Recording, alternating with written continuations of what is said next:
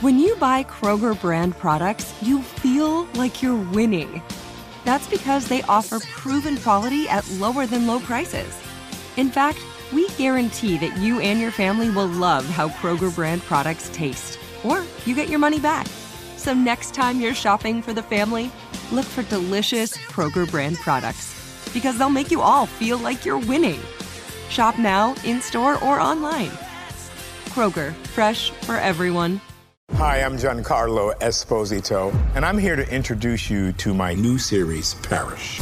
My character, Gray Parrish, was a getaway driver. I'm retired from life. You know that. He's in a world over his head. Tell me about this driver job. And he's asked to start to figure things out. I did what you told me to. He will try to do what's right and seek justice. Parrish, all new Sundays at 9 on AMC and stream on AMC+. Quick note, this podcast was recorded before the Supreme Court struck down Roe v. Wade, and by the time you listen, things may have changed.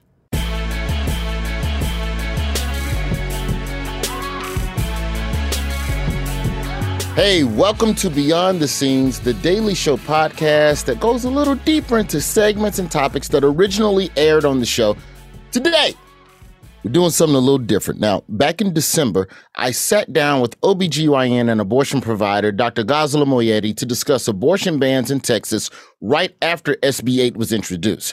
We talked about misconceptions about abortion, the anti-abortion movements, roots of it in white supremacy, and how abortion has become more about politics than science in America. Now, we know the buzz is happening around the nation this year, so we wanted to follow up on that conversation and invite Dr. Moayedi back on the show. Dr. Moayedi, thank you for being here again. I promise the third time I bring you back, it's going to be about something happy. All right. Okay? Promise, please. I promise it's going to be puppies. We're going to bring you back for the puppy episode. Love Beyond puppies. the Scenes. Love puppies. A box of them. Also joining us is the founder and executive director of We Testify, an organization dedicated to the leadership and representation of people who have abortions. Renee Bracey Sherman, welcome to Beyond the Scenes. Thank you so much for having me. Let's dig in here because we have a lot to unpack here. Dr. Moayedi, last we talked, you were based in Texas, but traveling to Oklahoma to give care. But now Oklahoma has passed and enacted some of the most restrictive abortion bans in the country. Can you run us through how your work has shifted over the past few months based on how these laws start popping up like whack-a-mole?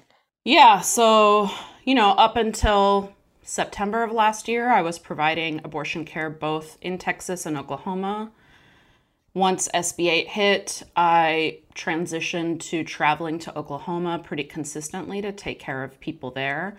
And for the past, 9+ months, 6-7+ months, I have been going to Oklahoma and taking care of Texans, Oklahomans, Arkansans, Kansans, Louisianans, like everyone from our region has been flooding Oklahoma. And that was really up until April for me. So I had been planning on continuing to go and work there really until the decision came down. And Oklahoma decided to yeehaw one more step past Texas. And of course, I haven't been able to go. And so what's on the horizon for me? I mean, Roy, do you have a job? Like, do you need a Daily Show abortion provider? Does Comedy Central need someone? Because it's grim. It's grim what our future holds. With regards to that grim future, Madam Sherman, let's talk a little bit about the Supreme Court for a second now.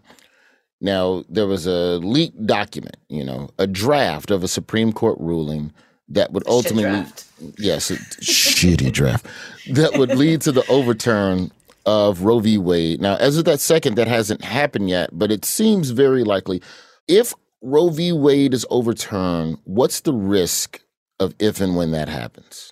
Everything is at risk when that happens. I think we need to take that draft very seriously. We've always been operating that they would and could overturn Roe v. Wade. That was the goal of installing the justices on the Supreme Court that they did.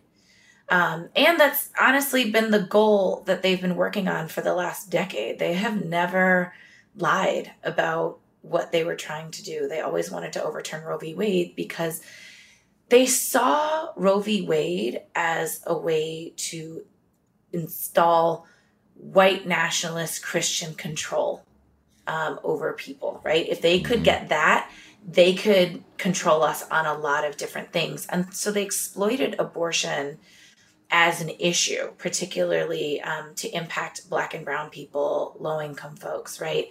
And so when they get that, that is kind of this last piece that is holding our ability to decide if, when, and how to grow our families, how to raise our families, to be able to live free of state-sanctioned violence and coercion. So when the overturn happens, and I'm happy to be wrong, but when it does happen, what we are going to see is large-scale mass incarceration of people who are being surveilled simply because they're pregnant, and their pregnancies don't end in a healthy labor and delivery, right? So this isn't just about people who are seeking abortions, facing criminalization and harassment, denial of care, all of these human rights violations, but also we're already seeing it for people who have stillbirths, people who have miscarriages, people who use IVF, people who maybe use substances or do things that are deemed questionable during their pregnancies, right? It really is going to impact all of us who are pregnant, could be pregnant, and put us under this mass surveillance under the guise of banning abortion. So this is really, really impacting all of us, on top of the fact that Roe v. Wade is the bedrock for so many of our freedoms and right to privacy. And so losing that is going to undermine so many freedoms in the next decade or two to come. Dr. Moyeti, talk to us a little bit about that criminalization side of it, because I know right now, Texas and Oklahoma are already, kind of post Roe v. Wade, and 9 states have bans that are they're rounding third and headed for home, as the song would go in center field.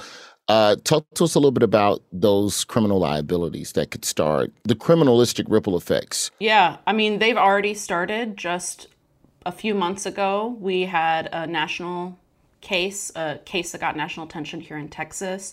Lizelle Herrera, a woman on the U.S.-Mexico border, arrested, held on $500,000 bond bail for having a miscarriage, right?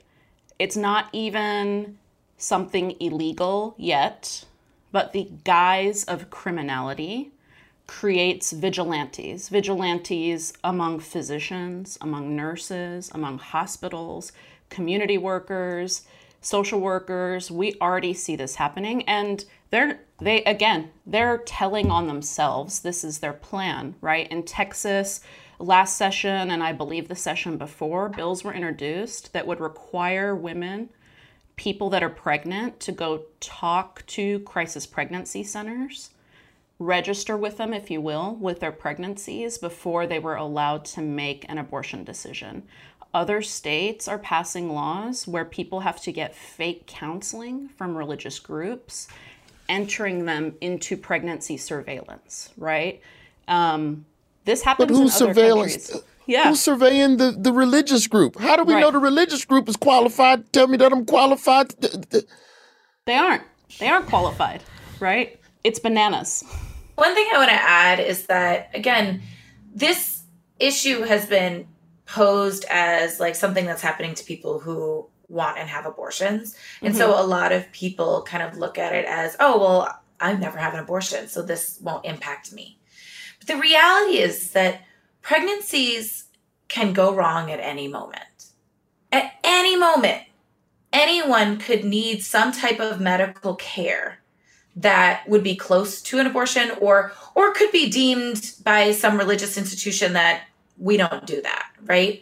And what's really scary about this moment is that they get to dictate the medical care based on religious doctrine and not the health and safety of the patient and what the medical provider, the nurse, the doctor, the doula, whoever, whatever they see in that patient is best. And I think what's also scary about it, I'm going to pull out one of my favorite books. Professor Michelle Goodwin wrote Policing the Womb. And in it, she talks about how There have been pregnant people who have refused certain types of care in their pregnancies because they didn't feel like that's the way that what they wanted to do, and it wasn't necessary.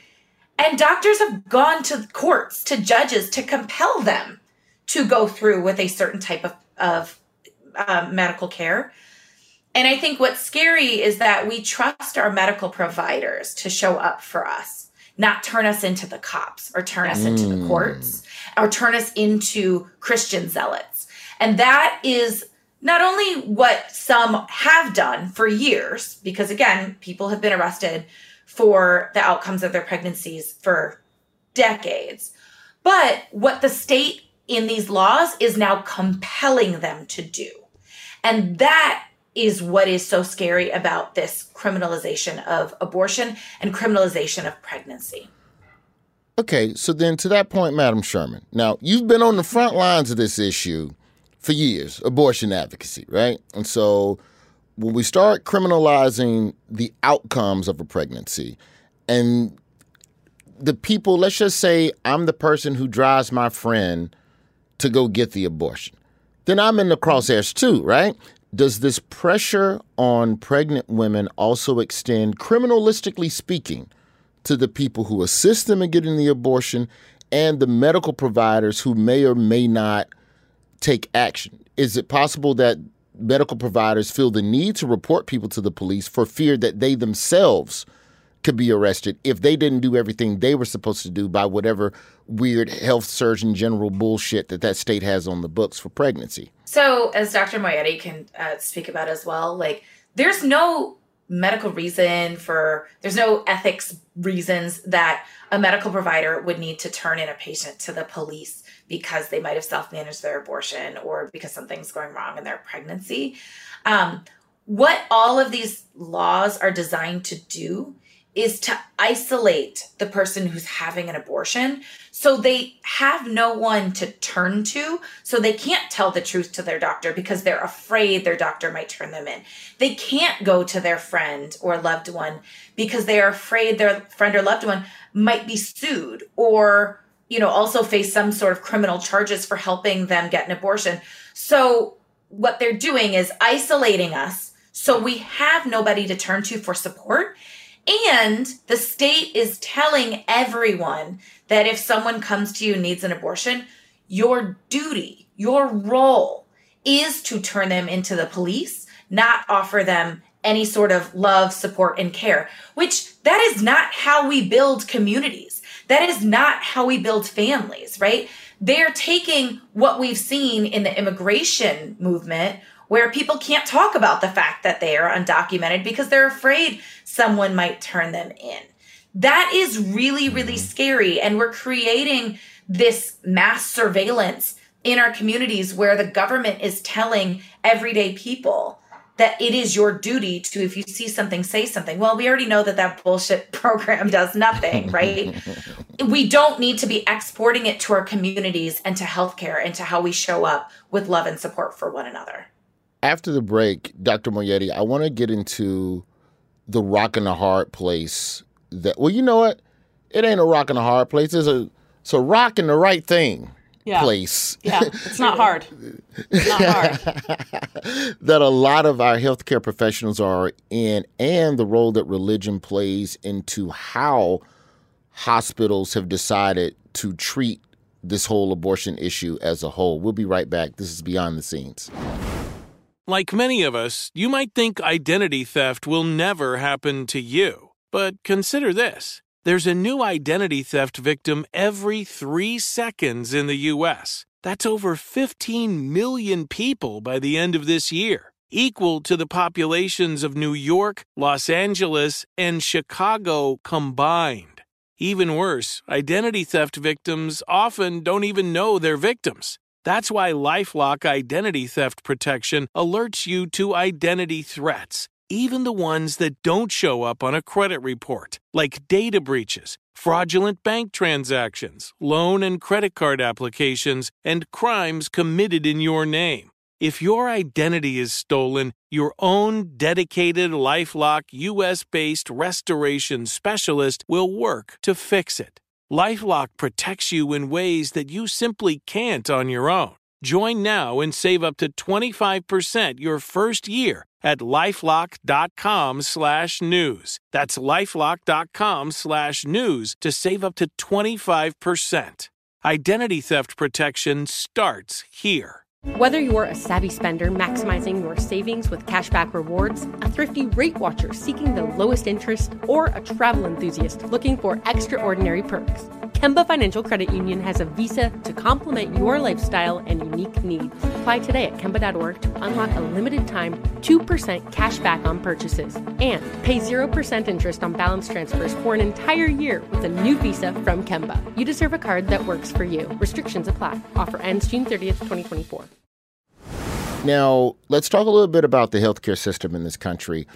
And, we talked a little bit first about the potential people who are affected by this, but let's talk a little bit about the role that the hospitals play in the health of not just pregnant women, but also women who aren't pregnant, because these laws, let's just start there. Dr. Moyeti, talk about how these laws also affect women who aren't even pregnant because the doctors are too scared to prescribe medicine. Yeah. Well, right now in Texas, we had a bill that was enacted. It was passed last year, enacted in December, that made the distribution of medication abortion, pills, or any pills that could cause an abortion criminal past 7 weeks. So that is not only impacting, we already have this other abortion ban that's preventing abortions at 7 weeks. But what we're seeing is that pharmacists aren't dispensing medications that, yes, can be used for an abortion, but are also used to treat other conditions to people that they perceive as women and capable of being pregnant. So that includes chemotherapy medications, rheumatology medications for people that have rheumatoid arthritis. It includes medications that help someone open their cervix prior to a uterine procedure, not in the setting of pregnancy. All of that, right? And just because the pharmacist thinks you might be a woman who can potentially get pregnant, they're going to question you about getting your chemotherapy medications. They're refusing to dispense to people because it could potentially be for an abortion. And then the pharmacist could be criminally liable. So it creates this whole system of fear, suspicion, profiling, right? Gender-based profiling. Renee, if you could talk a little bit about, how do the hospitals themselves, because if it's one thing I know about healthcare in America, it's not uniform. No. It ain't McDonald's or Walmart. It's uniform in that it sucks. Yeah. Well, of course, yes. But each hospital got a different rule. Each hospital got a different policy. It comes down to the preferences of that particular practitioner. How do the hospitals themselves help determine the kind of care anyone receives, especially when so many of them are run by religious institutions?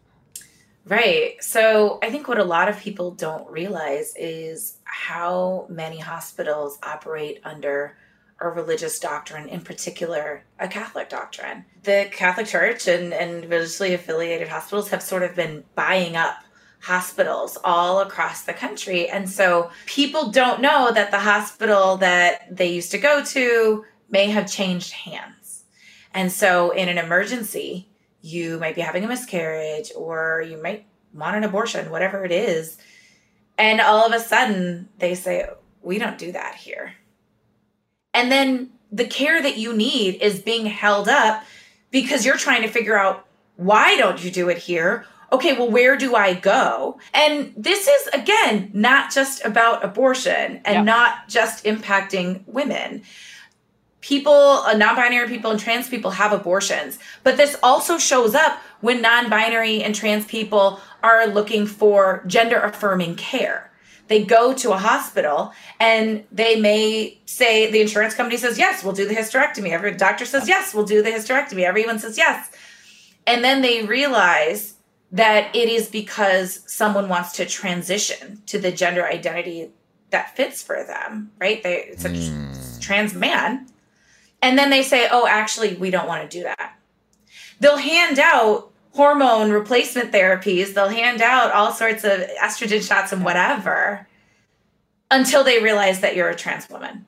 And then they say, oh, actually, we won't give that. So what it's really doing is this gender-based care, so long as you adhere to extremely outdated ideas of gender identity, sex segregation, and the ways in which you're supposed to perform feminineness, womanhood, manhood, all of those things. And if you don't adhere to that because you do not want to continue your pregnancy, because you'd like to save your life, because, I don't know, you'd like to save your life, because you'd like to transition your gender, they will say no, because we've decided that this religious, and let's be clear, this Christian, often Catholic, but Christian doctrine says this. And it's bullshit, because Catholic doctrine didn't say this until the 1860s. I've been reading a lot of books on the history of abortion. People been doing abortions for 4,000 years. Forever. Abortion is older than y'all's Bible, okay? Abortion is older than every single one of y'all's hospitals. So it's simply this preference of forcing us into a white Christian nationalist belief and adherence to the gender binary and whiteness, not based on any sort of actual medical care. So to that point, Dr. Moyeti, it seems that, well, here's a moralistic question. Yeah. How do healthcare providers, because you all went to medical school for 8-9 years and then you took out all of them loans for medical school and $400,000 you got to pay back. So much. In the spirit of wanting to help people and be a conduit to help people live a better life, but then you're placed within a healthcare system and within a government that tells you to withhold care from a patient. How do healthcare professionals, how are they able to work within that system? How are they able to reconcile that? It really depends on how you come into medicine. And sadly, we aren't really taught in medical schools the social justice aspect of medical care. But for example, me and other of my colleagues, we went into medicine as an instrument of social justice. I became a physician because I saw that as an avenue to improve justice in my own community. And that is not the framework that we get a lot of times, right? We're just taught that there are these social determinants of health, that maybe some social things could impact you, and not that literally racism and white supremacy cause poor outcomes, right? That it's placed on the person, that your individual identity is what's causing you problems and not these systems of oppression that we have to work through. And so it's really on us as physicians who are already kind of in the work to be teaching in that way to up and coming physicians, that it is your duty to stand up for your community, that health is not just in the exam room, but outside of the exam room, and that it is our duty to speak up. It's our duty to leverage our power for the good of our community. And so really it is on physician educators to be teaching through a social justice lens. And if you don't know what that means, it's your job to learn. Also, how are you treating people if you don't actually understand the things that are happening in their lives and what they're living around? How can you blame somebody for having asthma and not the incinerator that was placed right next to their school? You can't treat people without looking at what is happening in their lives and what's going on. And it's our lives are not in a vacuum. Our healthcare is not separate from these things. And any medical provider that is ignoring that, I fear doesn't really want to take care of their patients as a whole person. They want to treat the tiny issue and move on and not take care of a whole person. Here's a broader question for the both of you. Where does the health insurance industry stand on this? Trash. Abolish insurance. Because they the ones getting money. You would think the health insurance would be like, yes, go get everything and we'll charge you $90,000 for it. So even they are siding with the government more often than not on this issue by not wanting to cover the procedures. It's complicated, right? Insurance companies, honestly, I don't think they care. They don't don't give a shit, to be really clear. Like they're in the business of denying coverage for services anyway. Because if they have to pay out of it, that actually cuts into their profits. So the way, even if insurance does cover abortion now, which in the state of Texas, for example, private insurance is by law cannot cover it.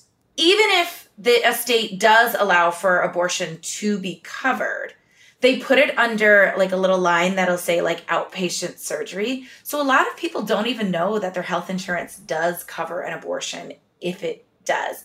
And then what's happened with me, I go to the doctor, I get a blood panel done, and then the insurance company's like, yeah, we'll kick it back. We're not going to cover it.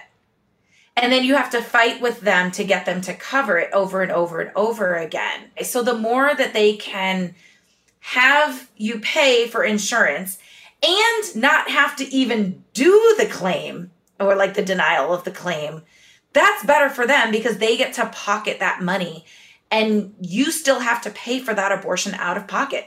Most people who have abortions, even if they have insurance, still pay for it out of pocket.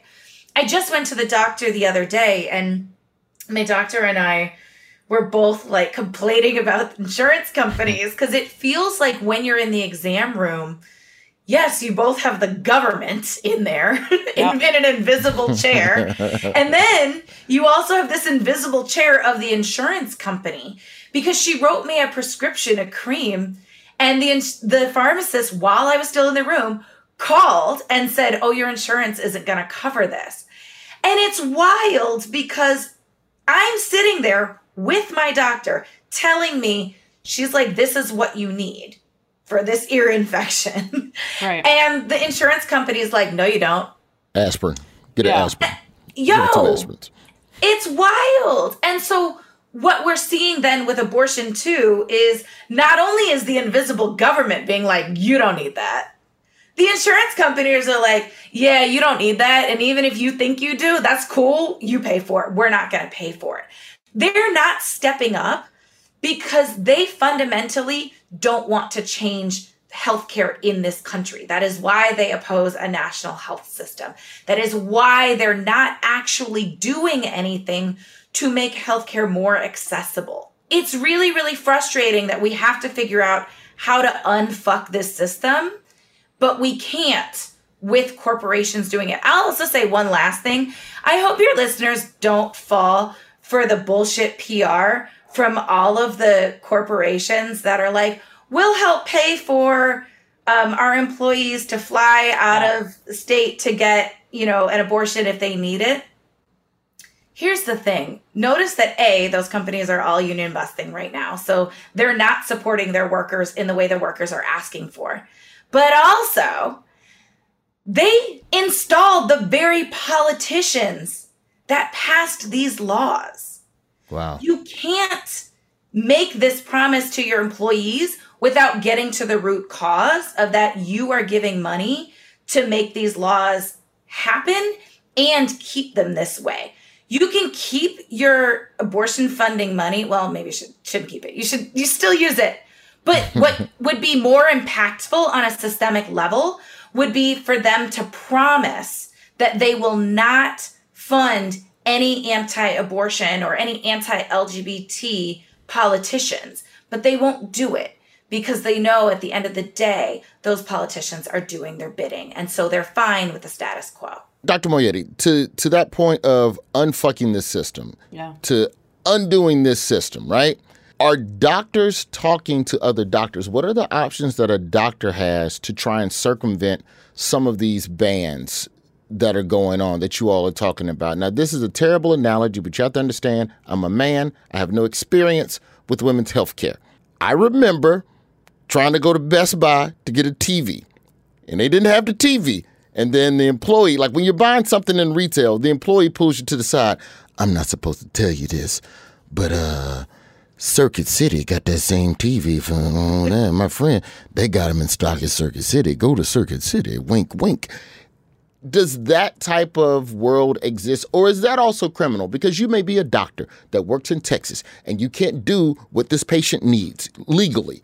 Can you pull that patient to the side and go, hey, I know someone over here, or here's some things you can do. Here's a phone number, wink, wink, I can slip you. What are the options for medical professionals to circumvent these bans? Yeah, I mean, for years, we have been working in this Circuit City Best Buy scenario, honestly. That, like, I work at a hospital that maybe doesn't allow this, but I know my buddy at Circuit City down the street, their hospital has said yes for this condition.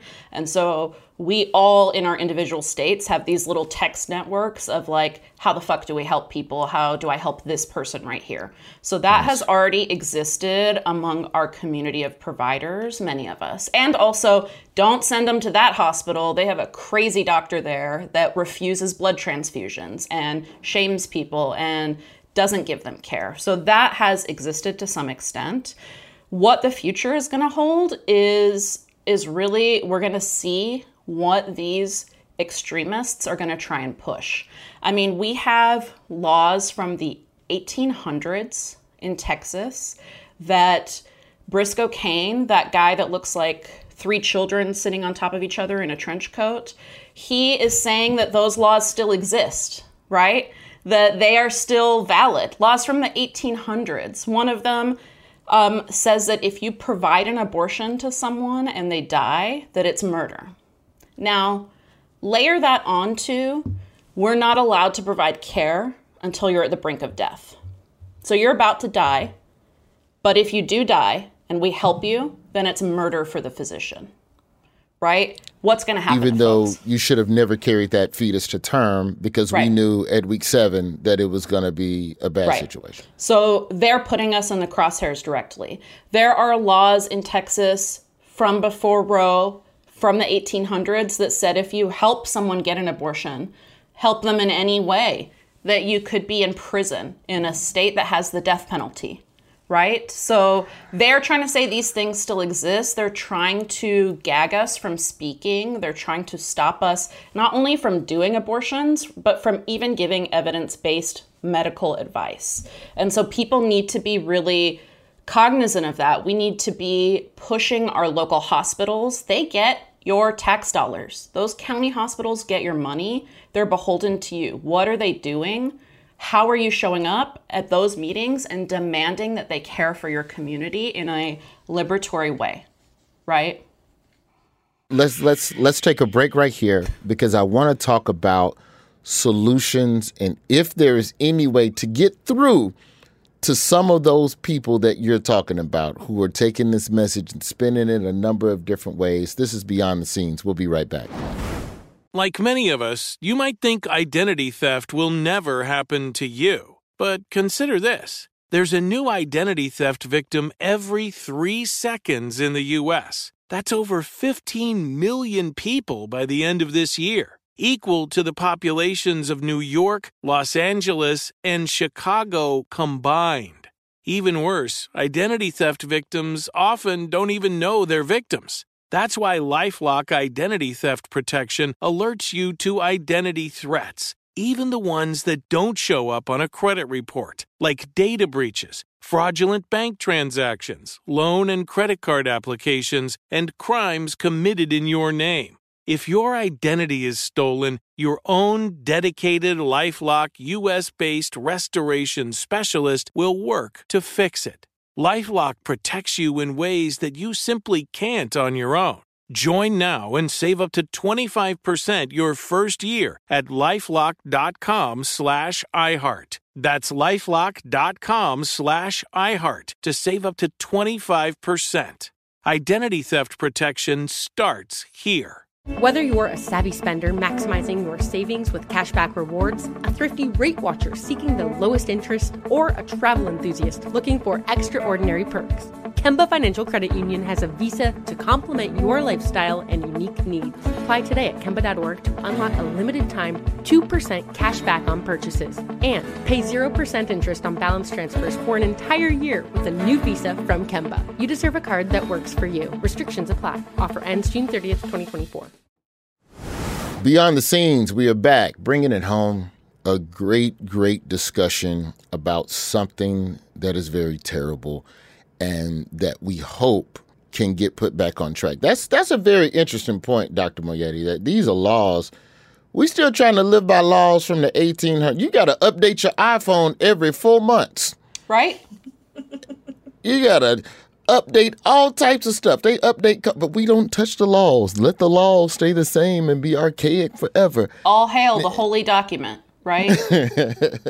Now, Renee, and we touched on this with you last time you were here, Dr. Moyetti. Feel free to jump in on this, but I want to get Renee's point of view on this first. Anti-abortion activists. How do we get through to them? They are the loudest. They are the most vocal. They are the most demonstrative. They present themselves in this very scary sounding words or they use straight up lies.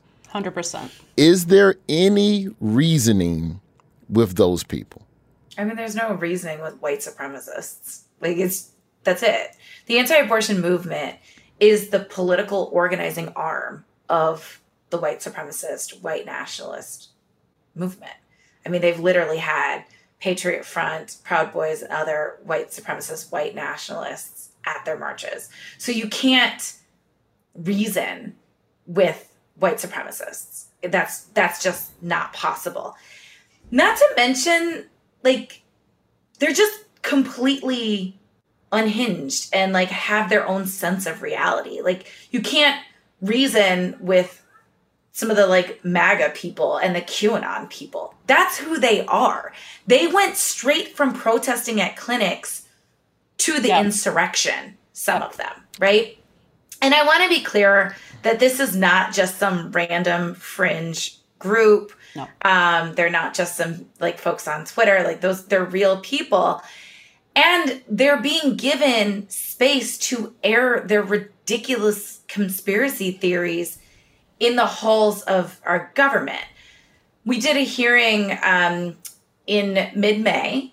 One of our We Testify storytellers testified about her abortions.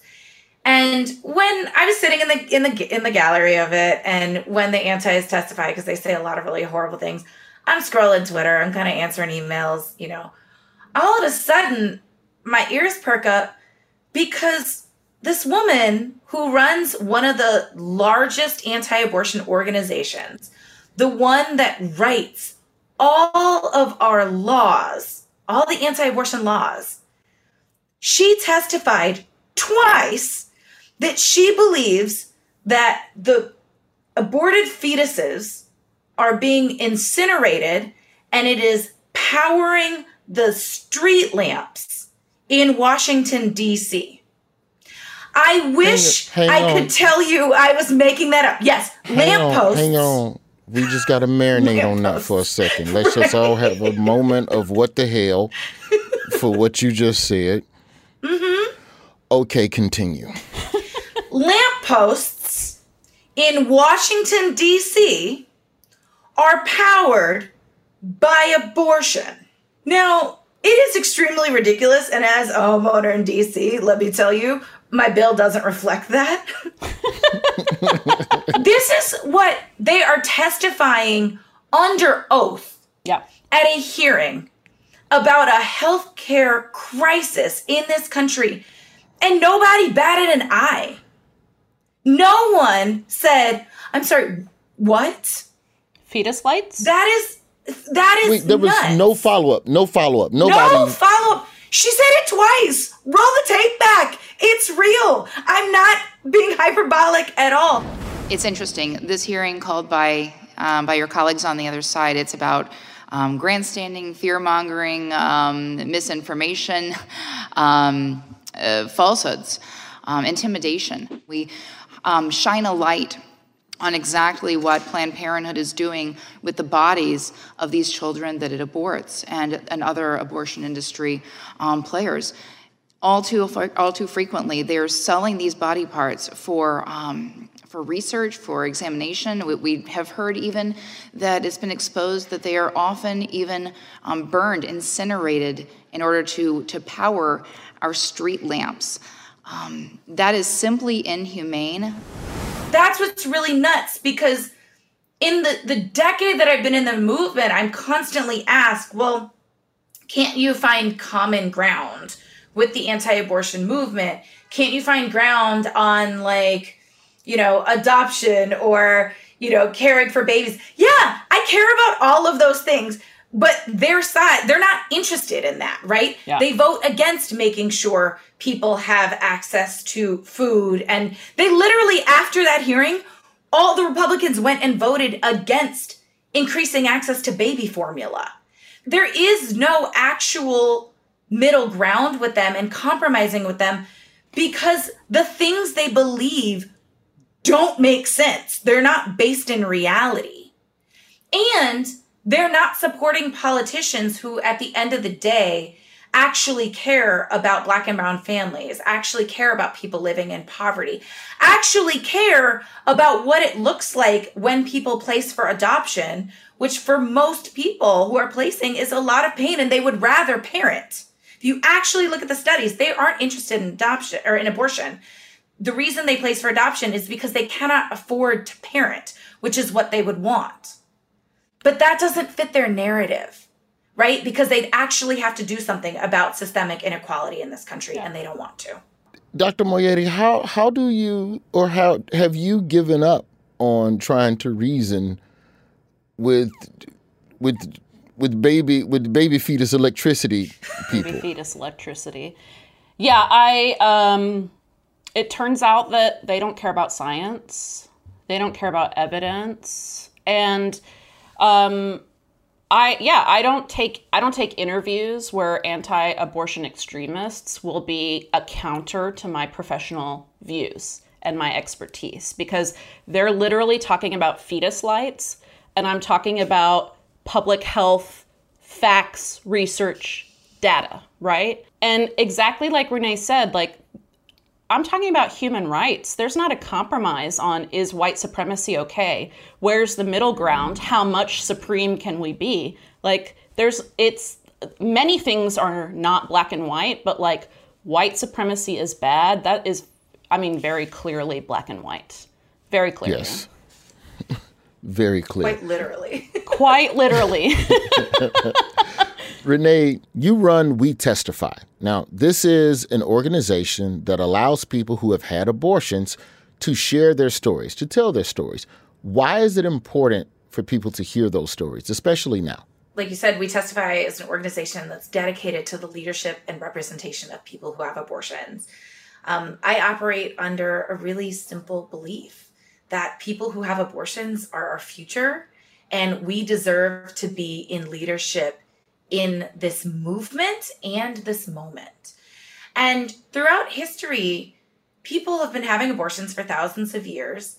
And usually it was just kind of, we talked about it with each other. Hey, girl, drink this tea. Yep, the witch down the street, she's got it. Mm-hmm. And it was just normal, right? It was part of all of our reproductive decision making. But when it was criminalized in the 1800s, it was forced as a secret. And then in the 1920s, 30s, 40s, 50s, a lot of times the only times you heard abortion stories were after people were trying to criminalize a provider. So police were compelling people to share their abortion stories. So we weren't sharing our stories on our own terms, and we were afraid that our stories could incriminate us or the people who provided our care. In the last 15 years, we've really pushed back on the stigma that has told us that we should just shut up about our abortions, go get it, and don't talk about it. Don't tell anyone about it. And so that ended up with people like me. When I had my abortion at 19, I didn't know anyone who'd had an abortion. I knew one cousin, and and the rapper Lil' Kim. Shout out to Lil' Kim. Yeah. Bad bitch. But I knew that, and but I still felt really isolated. I started sharing my stories so that other people would feel like they weren't alone, and to get everyone to realize that everyone loves someone who's had an abortion. And I would have people come up to me and tell me, yeah, I had an abortion too. I didn't know anyone else who'd had an abortion. And it started to be this groundswell of us talking about it. Then I started to realize how much I still, even as doing this work, didn't talk about it in my own family. To the point that I had been doing this work for 4 years, and my mother had not even told me that she'd had an abortion before she had me. And so I am here because my mother was able to decide if, when, and how to grow her family because she had an abortion. And so it really has gotten me thinking, what does it look like for us to create a space where people who have abortions feel supported to be able to talk about it over the dinner table with our loved ones as we're going through it? And of course, yes, at rallies and the halls of Congress. Let's talk about this and also talk about all the things that are stigmatized that we don't talk about in our families, whether it is mental health stigma or, postpartum depression or menopause or anything else that really, infertility for all of us, no matter your gender identity, right? Like, let's talk about all of the things that come with our reproductive health, our family building. Let's not make it a secret, and let's show up with love and support. And so what really felt important to me also with We Testify's work is that the majority of our abortion storytellers, 90% of them, are people of color. That is intentional because the majority of people who have abortions are people of color, almost 2/3. So what we wanted to do was make sure that the stories that you hear are reflective of who actually has abortions, and that those folks who are having abortions today see someone who looks like them, standing tall, talking about their experience and receiving nothing but love and support, knowing that even though this moment is really, really scary and chaotic, that their voice deserves to be heard, that their decision deserves to be loved and supported, and that there are people just like them who've had abortions too. Mm-hmm. Where do we go from it? So at the end of the show, this is part of the podcast, Renee, where I ask you, how do we solve this? And then one of us says vote, and we yes, vote, and we'll vote, and that's just the end of the podcast. But let's be real: is voting effective? Is that going to be? Does that have the efficacy needed to solve this problem, or are there other aspects? And Dr. Moayedi, feel free to chime in on this as well. Like, where do we go from here on this? Who can we support? What do we do? I've been voting. Yeah. I voted. I voted last time and the time before. Vote harder. I voted. I pressed it really hard and I voted. Get a fake ID and get on 7 different voting rolls. They won't catch you and send you to prison. Do not suggest an Iranian abortion provider is fake voting in Texas. Please, I'm already in the crosshairs. I'm from Chicago. We vote early and often. I think this is really important, right? Because I've been talking about this a lot where I've said that voting can't be the only solution. Yeah. Okay, we've been voting. In fact, the candidate who supported not only making abortion more accessible, but also overturning the racist, discriminatory Hyde Amendment, which bars Medicaid from covering abortion care, she won the presidential election. But because our system is gerrymandered and so fucked, she didn't. And so this idea that like voting is the only way out of this is not correct. Voting is important, and I think everyone should be out there to go vote. I vote. I love it. It's actually really fun. Working on my ballot in DC right now. It is a harm reduction tool, because if the only solution to this crisis right now is to go vote in November, what are you saying to every single person who needs an abortion before that?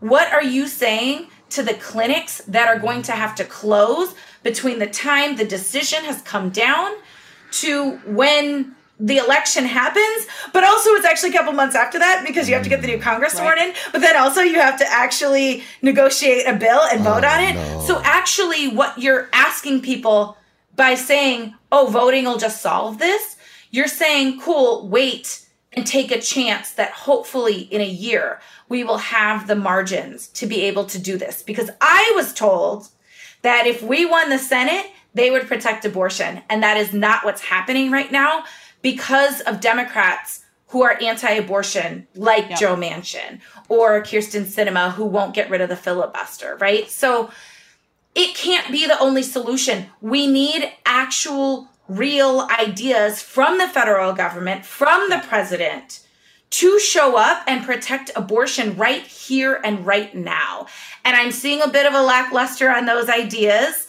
I'm happy to meet with the president whenever he wants to share all of my ideas of what he can federalize. I mean, I'd honestly say that I wish that President Biden would take a playbook out of Trump's page out of Trump's playbook 100%. And just do executive orders for whatever, because we thought half the shit Trump was doing wouldn't actually stick, and it did. And so why are we not just saying, let's try it all? Because this is an emergency. This is a public health emergency. We cannot leave clinics to close because we're waiting on vote returns to come back. I mean, that's exactly what we have been asking for in Texas since September. What can the president do? Write an executive order right now. The last president put children in detention centers, stripped them from their parents through executive order. We can't make healthcare available through executive order and figure it out later. Why? Why can't we? I'm sorry. I cannot believe that it's like the man who got called the most pro-life president in history by the anti-abortion movement put a whole bunch of babies in cages and like was allowed to do that. Right. And yet we cannot figure out how to make healthcare more accessible. And we're being asked to use a system that is fundamentally broken. They did not fix voting rights. They promised us if they had the White House, Senate, and Congress that they would do that, right? They didn't. And so you're asking us to rely on a broken tool. That is impossible. We've been voting. At some point, we need you to do your fucking jobs. Yeah, I will vote in November. And I swear to God, if anybody comes to me and says that I'm adding to voter suppression, bitch, I am not Brian Kemp, okay? I am saying I want you to vote and I need you to do something else in the meantime. Yeah. Well, sorry, I don't know. Are we allowed to say bitch on this podcast? Oh, we've been talking shit this whole episode. It's all good. My bad. Can I say one thing before we go, just to everyone who's listening? We need you so bad right now. We need you donating to your local abortion funds. We need you donating to keepourclinics.org. We need you sharing your abortion stories. We need you knowing what the self-managed abortion protocol is. It's either 1 mifepristone pill and 4 misoprostol pills 24 hours later, or a series of 12 misoprostol pills every 3 hours, 4 of them each, right? It's real simple. Know this information. Know how to get an abortion, where your nearest clinic is, because even if you think it's not something you'll need, someone you love will need it. Be ready to show up with them with love and support, and be ready to listen to their abortion stories, because honestly, this is all we've got in this moment. It's really scary, and we need everyone to take this so seriously, and we need you to get involved. And yes, go vote. Yeah. And I'll say, physicians, you're not agents of the state. We are going to be called on to be law enforcement, and that is not your duty. Your duty is to care for your community. I think that's as good a place to end it, so we can, all three of us, get our blood pressure down just a bit. Whew. I will say that this has been a great discussion. It has been an enriching discussion. I hope to never talk to either of you again on this issue. That is my hope. Puppies. For this world. You promised me puppies. Puppies. When you come back on the show.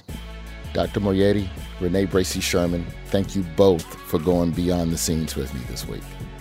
Thank you so much for having us. And I want that nice, that's a nice shirt also, Renee. I want one of those extra large, please. I can get one. We got them. That's a wrap on season 1 of Beyond the Scenes. Stay tuned over the next few weeks. I'll be recapping some of my favorite moments over the past year. We're going beyond the scenes of Beyond the Scenes. We're going beyond, double beyond. New episodes start back up in August, and they will always be available wherever you get your podcasts.